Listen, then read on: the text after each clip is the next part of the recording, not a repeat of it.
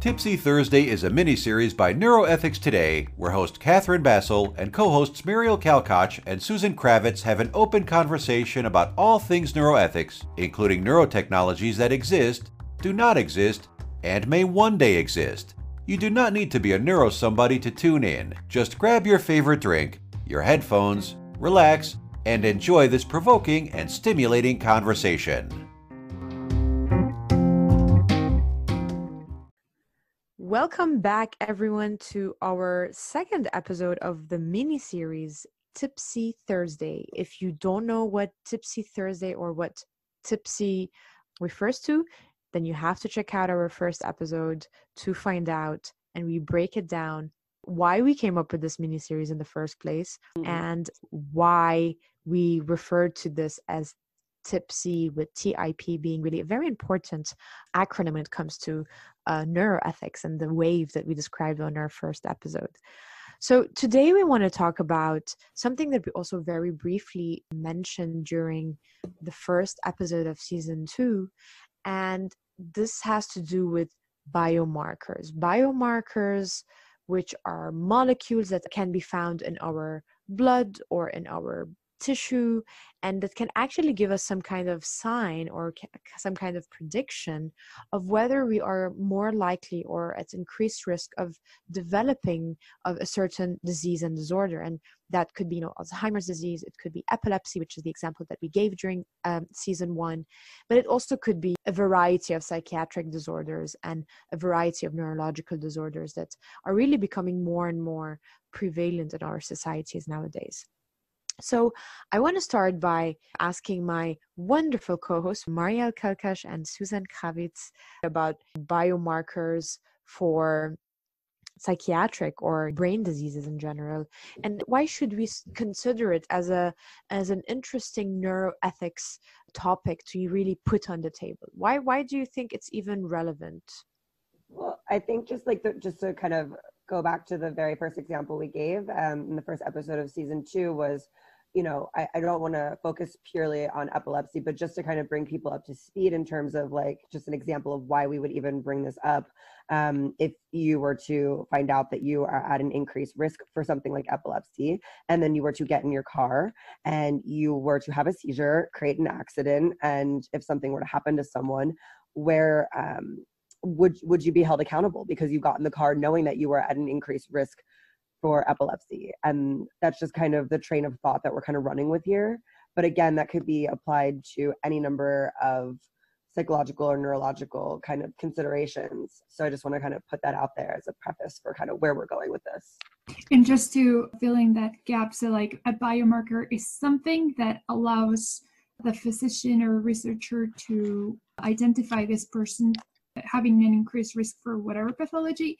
And if that, in the case that this person had been diagnosed with epilepsy, then what you're saying, Susan, is that they would be accountable because they know. So you're talking about diagnosing someone with epilepsy based on a biomarker, right? Is that correct? Correct. Yes, exactly. Okay. I think it's also more not just of diagnosing someone with epilepsy, but also even of pre-epilepsy, if I can even say that. Right. Yeah, right. just right. So a risk. Okay, So really saying right. that you might have epilepsy, in 5-10 years. Right. But today, biomarkers can also be used for diagnosis. Right. But I think when we're talking about these ethical implications, it's more about this risk or this pre-disease, this categorizing of this pre-disease that we are putting people under. And so, Susan, I think if I can summarize the example that you gave on epilepsy, I would really make use of the term responsibility or accountability when it comes to that. Like, we are in many ways responsible for the information or the knowledge that we gather when it comes to certain diseases that we are at risk of. We become in many ways responsible of what we do with that information and how we go about that information in our everyday lives.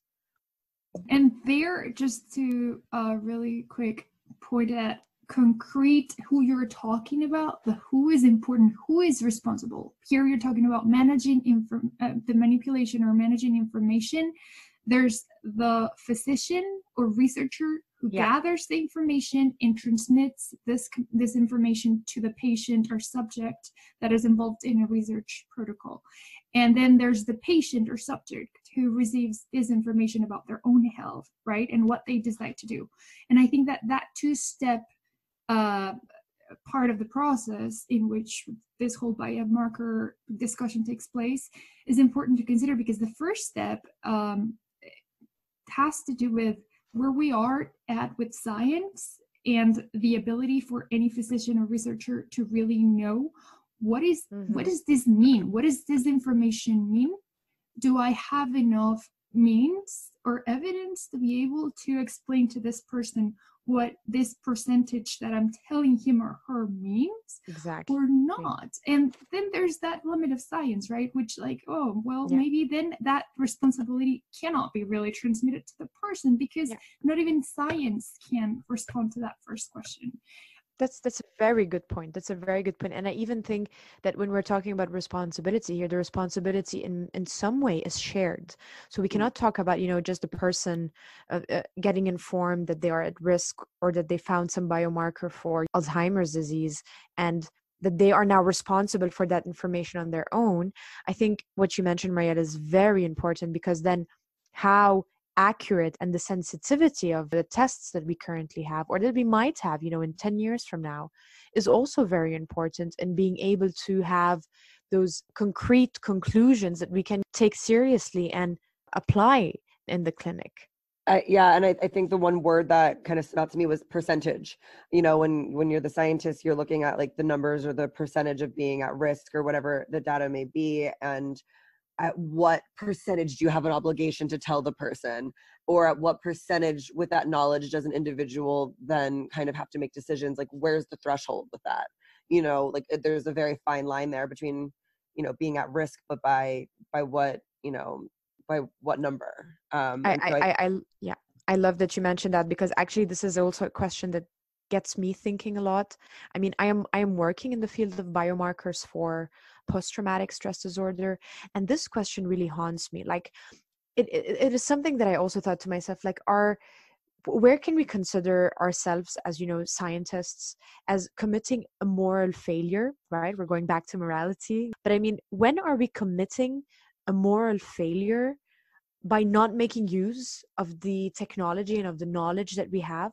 But at the same time, where can we actually be also committing a moral failure by applying it, and it's actually not being good enough to apply, and not being good enough to actually deliver some important and some sensitive information that actually can improve the lives of people and not make it worse? I was going to say, it's also, the idea of like improving someone's life by telling them that information. I mean, there are probably plenty of people who choose not to get tested for X, Y, or Z condition because they would just rather not know. And so I don't, there's also this consideration of, if you were going to be diagnosed with something, would you even want to know, or would you just want to keep living your life? And then what kind of like moral or ethical responsibility do you have, especially if it's a condition that would affect others? I think that's where there's a fine line. There's a big difference between something that's going to be a very personal decision, like something involving cancer and wanting to get cancer treatment, which is a very you thing, versus something like epilepsy or any other, or even PTSD, where you're looking at, there could be a ripple effect of what that could do. And I don't know that everyone would want to know. And so at what point is it like you have to, as a physician or scientist, inform someone about that, versus you just want to because you think it's the right thing to do?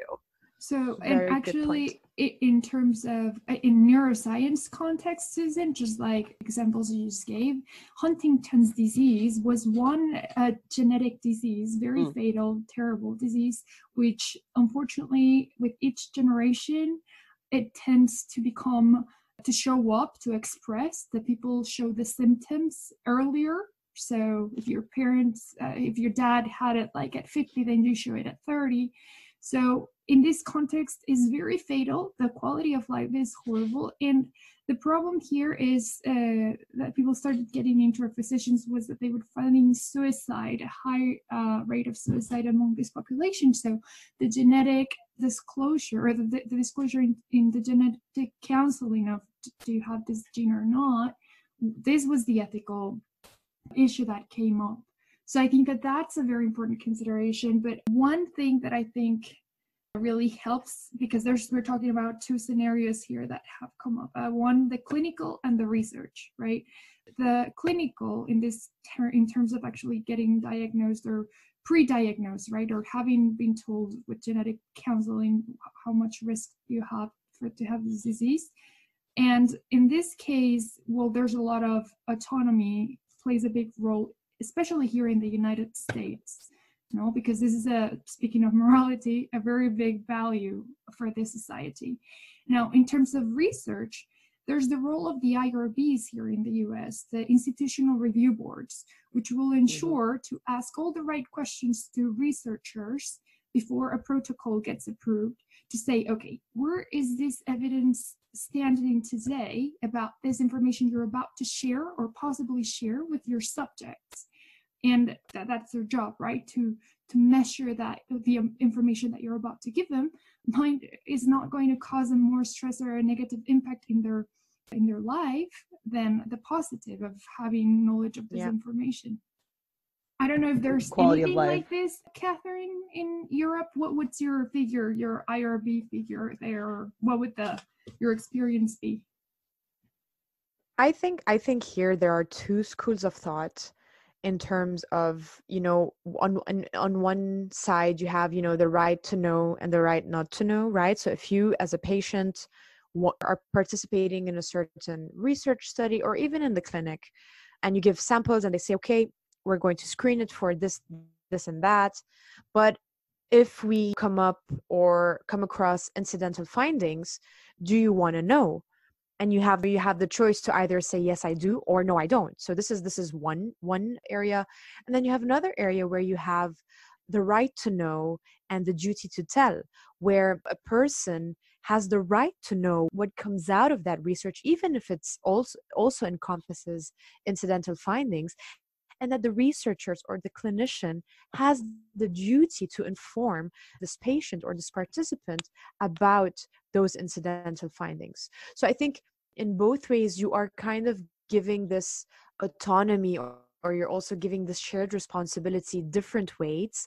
In the first scenario where we're talking about the right to know and the right not to know, you're giving this full control over to the patient or the participant.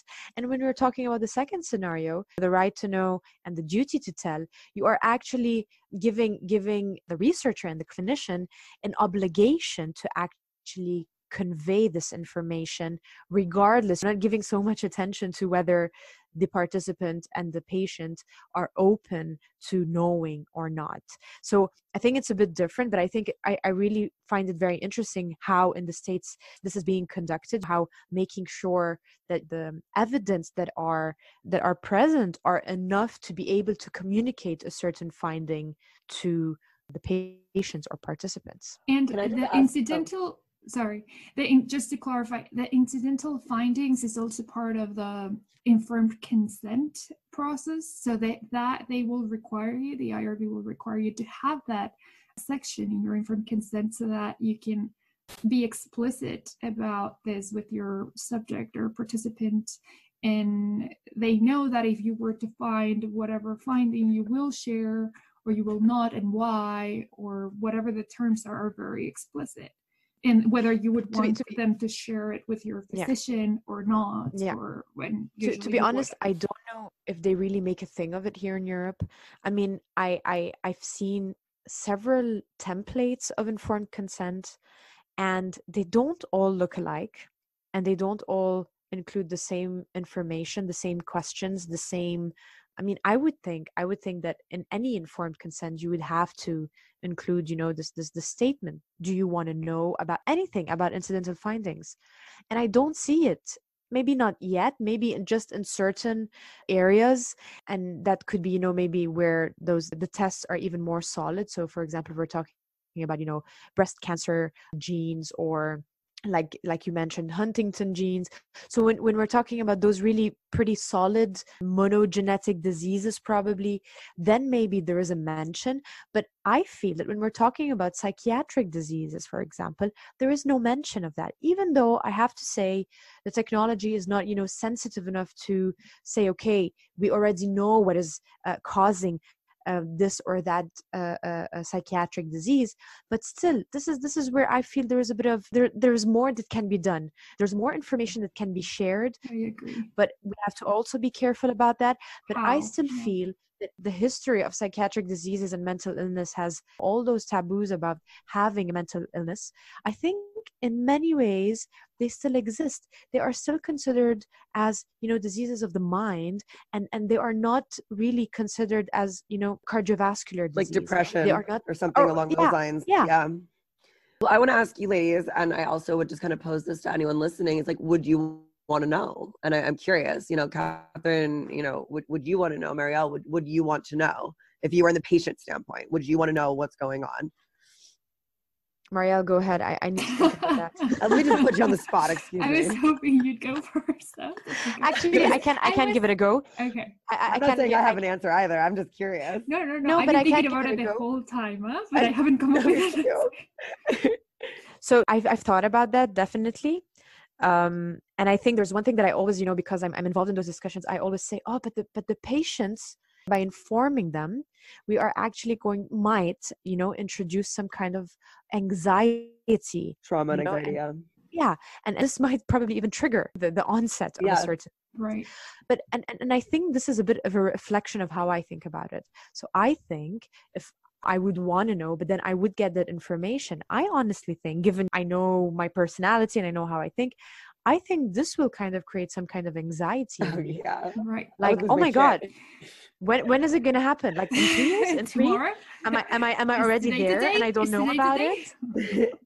Really? No, I mean, you know what? and this is my biggest fear, to be honest. This is my biggest concern. I think I would want to know only if it was something that there was like a treatment or like a Yeah, plan also. of action for. Yeah. So for me, like I'm very wishy-washy about this. I'm like, okay, well, if you're going to tell me that there's something wrong with me that I can do absolutely nothing about, Yeah.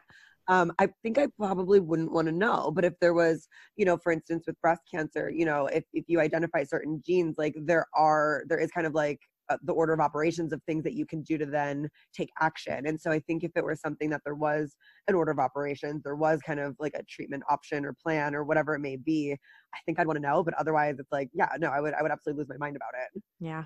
Yeah, I think that I agree on, and I think, Catherine, I can relate to what you said in terms of, or I don't know, maybe a lot of scientists or people who are in the medical community would feel drawn to say they'd want to know, because as a physician with a background of understanding, or as a scientist to Yeah. understand that disease, you want to know, and then you also have the tools of understanding what that means as much as you can, right, with the latest evidence. So you have that context and ability to say, okay, I'll just research papers and like, what does this mean? What are others like studies are out there? What's my mortality rate or whatever things are associated, right? Not doing that though. Yeah. Exactly. Yeah. And no, the worst Yeah. part, Susan, though, is that other people would too, but they would use Google Doctor, Google whatever. and Exactly. they would get really stressed out about Yahoo Answers. It would when turn they into have to clickbait. offer it to them, right?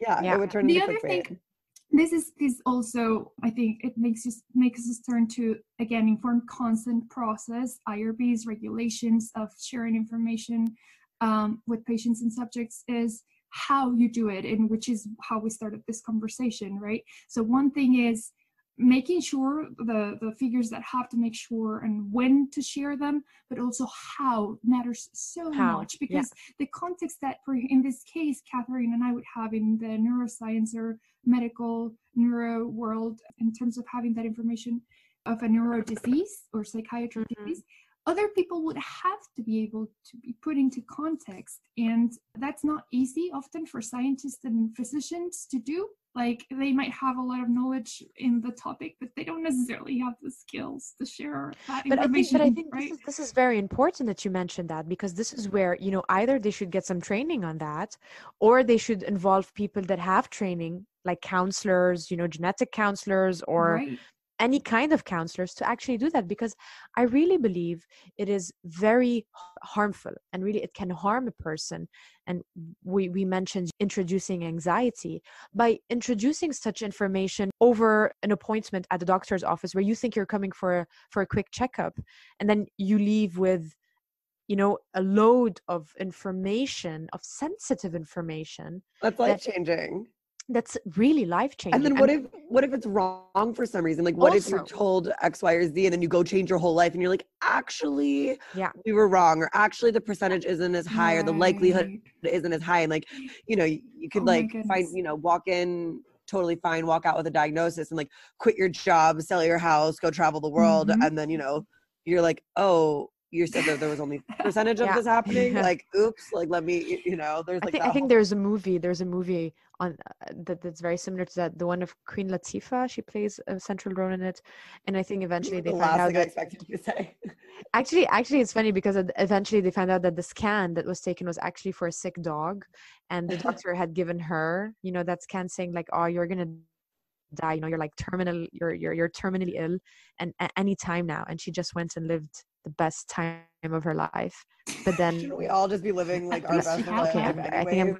too much details. Watch the movie. This is a I think plug. that's the wine talking. Yeah, right. So probably. But hey, yeah, no. I just wanted to say real quick No. that yes, I think that there's a really important part of on how in the how to explain things, that it's not percentages, as Susan had already mentioned.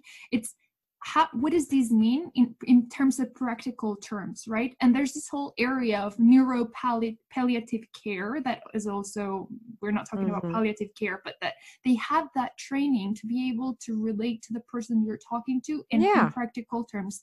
And one other thing that I want to comment on that Susan just brought up is the fact that we need, as scientists and physicians, to learn how to deal with uncertainty, right? How to communicate that you don't know, right? There's the fact that and there's all the percentage of things that you don't know, and you need to be able to be very clear and honest with the person you have in front of you. Sorry, this is as far as we know. You might end up selling all your house and everything and then come back and you're fine. And I don't know about anyone else, but I personally find that a lot of people, even if they don't think in terms of black or white, a lot of people hear in terms of black or white, like, your systems in your brain that like kind of either slow you down or like make quick decisions about things. I feel like most people would like have knee-jerk reactions to this information and then just stop listening. So the ability to convey the percentage or the risk or the likelihood might just get drowned out, and all someone hears is that they've got something, or that they're, they hear the word depression or Huntington's or cancer or whatever, and then they just stop listening. And so the ability to communicate those risks or the uncertainty effectively, I feel like it gets really tricky, because our brains kind of are hardwired to just make sense of something as quickly as possible at a certain point. And I feel like it'd be really hard to untangle that for the average, not prone to stepping back, critical thinking human beings. And not to put anyone down, but I do think that a lot of us have those knee-jerk reactions. It doesn't matter how educated or smart you are, we still hear something and we have an association with it. And so that kind of ties back into the idea of that anxiety. And I don't need anyone to tell me anything about my body or my likelihood. Like, I'm perfectly capable of stressing myself out. Definitely. That's a very good point. I think talking about this topic, biomarkers and the neuroethics discussions that come with biomarkers in specific relation to psychiatric diseases or neurodegenerative and neurological diseases, I think we just covered one spectrum, right? Yeah. Because I think if we even go into each and every individual disease or disorder, we can actually have a totally different discussion. Because as we said, if we're talking about epilepsy, we talk about accountability, we're talking about responsibility. If we're talking about psychiatric diseases in general, we are talking about this sensitive case of incidental findings, the right to know, the right not to know. How do we deal with the patient? How do we communicate that to the patient? But even talking about more broadly, are we ready as a community to actually introduce such tests to the clinic and actually make use of them, even though, for example, we have a certainty of 80%, 85%? Is that enough? Shouldn't we, go higher? Or in the same time, asking the question, are we, waiting too long? Shouldn't we already make use of something, even if it's going to give us an 85% estimate? I mean, we're talking about numbers here, but I think you get the point. And then if we're talking about also other disorders like depression or schizophrenia or post-traumatic stress disorder, we have even other discussions that might arise, like, are you obliged to take a biomarker test for those diseases if you want to apply to the military, or if you want to apply to any job? Are you supposed to take those tests? Does your employer have the right to ask you to take those tests and see whether you are more prone or more at risk of, in the case of the military, of post-traumatic stress disorder? Well, yeah, sorry, you cannot become a soldier because you are more vulnerable, you're more susceptible to this disease. So those are also questions. So if we think about it, I think the neuroethics of biomarkers is also another big umbrella, right? And we notice that this discussion here that we're having now is just, the tip of the iceberg. There's much more.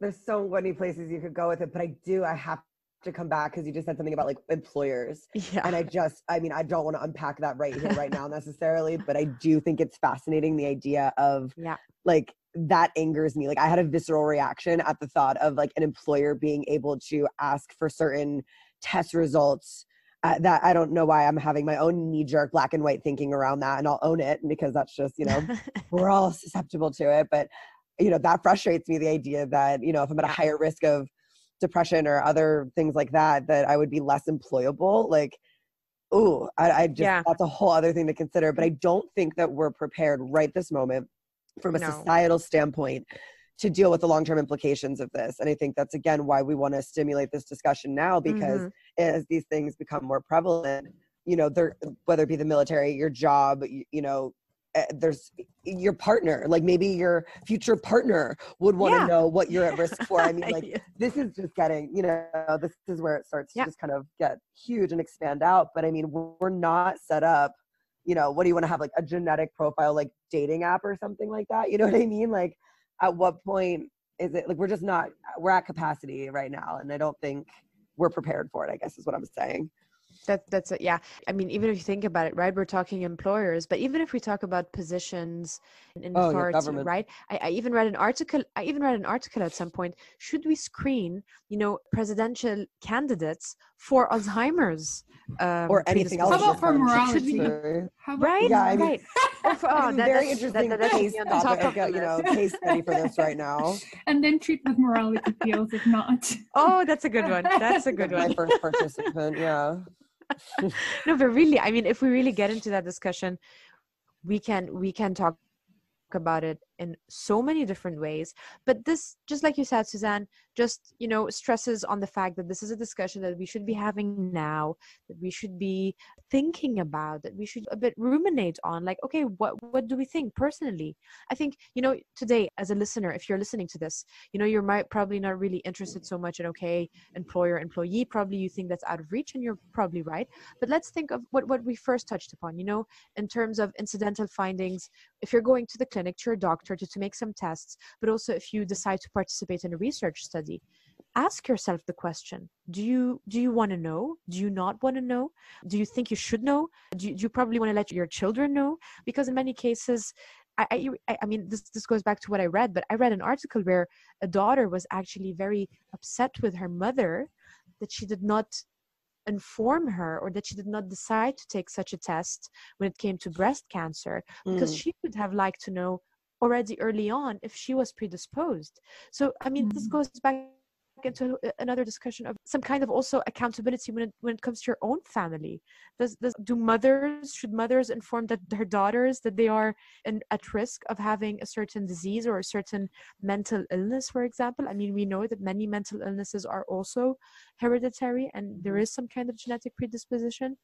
Those are questions that we can, without being neuroethicists or without being neuroscientists, we can ask ourselves. We can discuss over a glass of wine with our friends, with our social network. Those are really important discussions that we can already start having now and today. Everyone thinks it doesn't apply to them until it does. And that's kind of the point of stimulating this entire conversation, whether it be about sex or the morality pill or whatever. No one thinks that, it matters to them, or it doesn't apply to them until it does. And I think that's kind of the key moment there. It's like, until it does.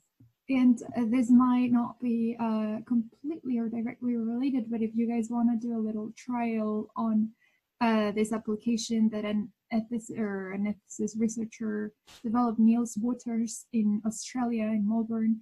He developed a biometric mirror, which is a tool which offers the public, the general audience, to see what it would look for AI to look at your picture and give your employer information about what your picture says about you, what your Oh, that's already being used here. I mean, I can't tell you how many like video interviews, one-way video interviews that I've submitted, and I've been told by people who are in some of these industries that, I mean, we're already right there with, you know, the use of AI potentially like looking at like your pupil dilation or like whatever your behavior or your mannerisms may be during like a video interview, and then like that being like the first kind of screen that you have to pass through before you even get to talk to another human being or be considered by a human being. I mean, it's kind of like, at what point are you just tripping like the algorithm? Right. Then would be a whole other level, huh? I'm gonna need more wine to talk about it. And health insurances, leave alone health insurances, right? Oh, we even left that discussion out. Oh man, that's also bring me some tequila. I think the insurance company will need a stronger drink. Wine is too soft. It's not enough. Discussion.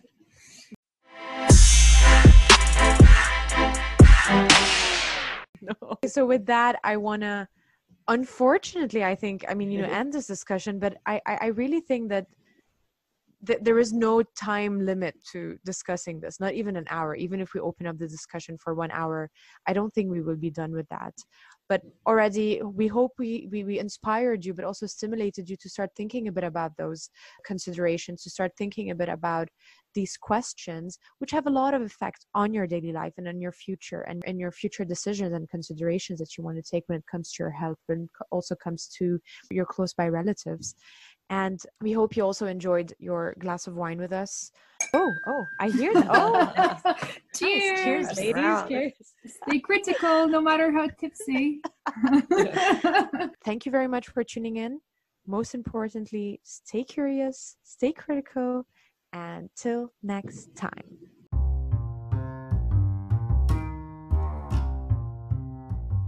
Tipsy Thursday is a mini-series by Neuroethics Today, where host Catherine Bassel and co-hosts Muriel Kalkoch and Susan Kravitz have an open conversation about all things neuroethics, including neurotechnologies that exist, do not exist, and may one day exist.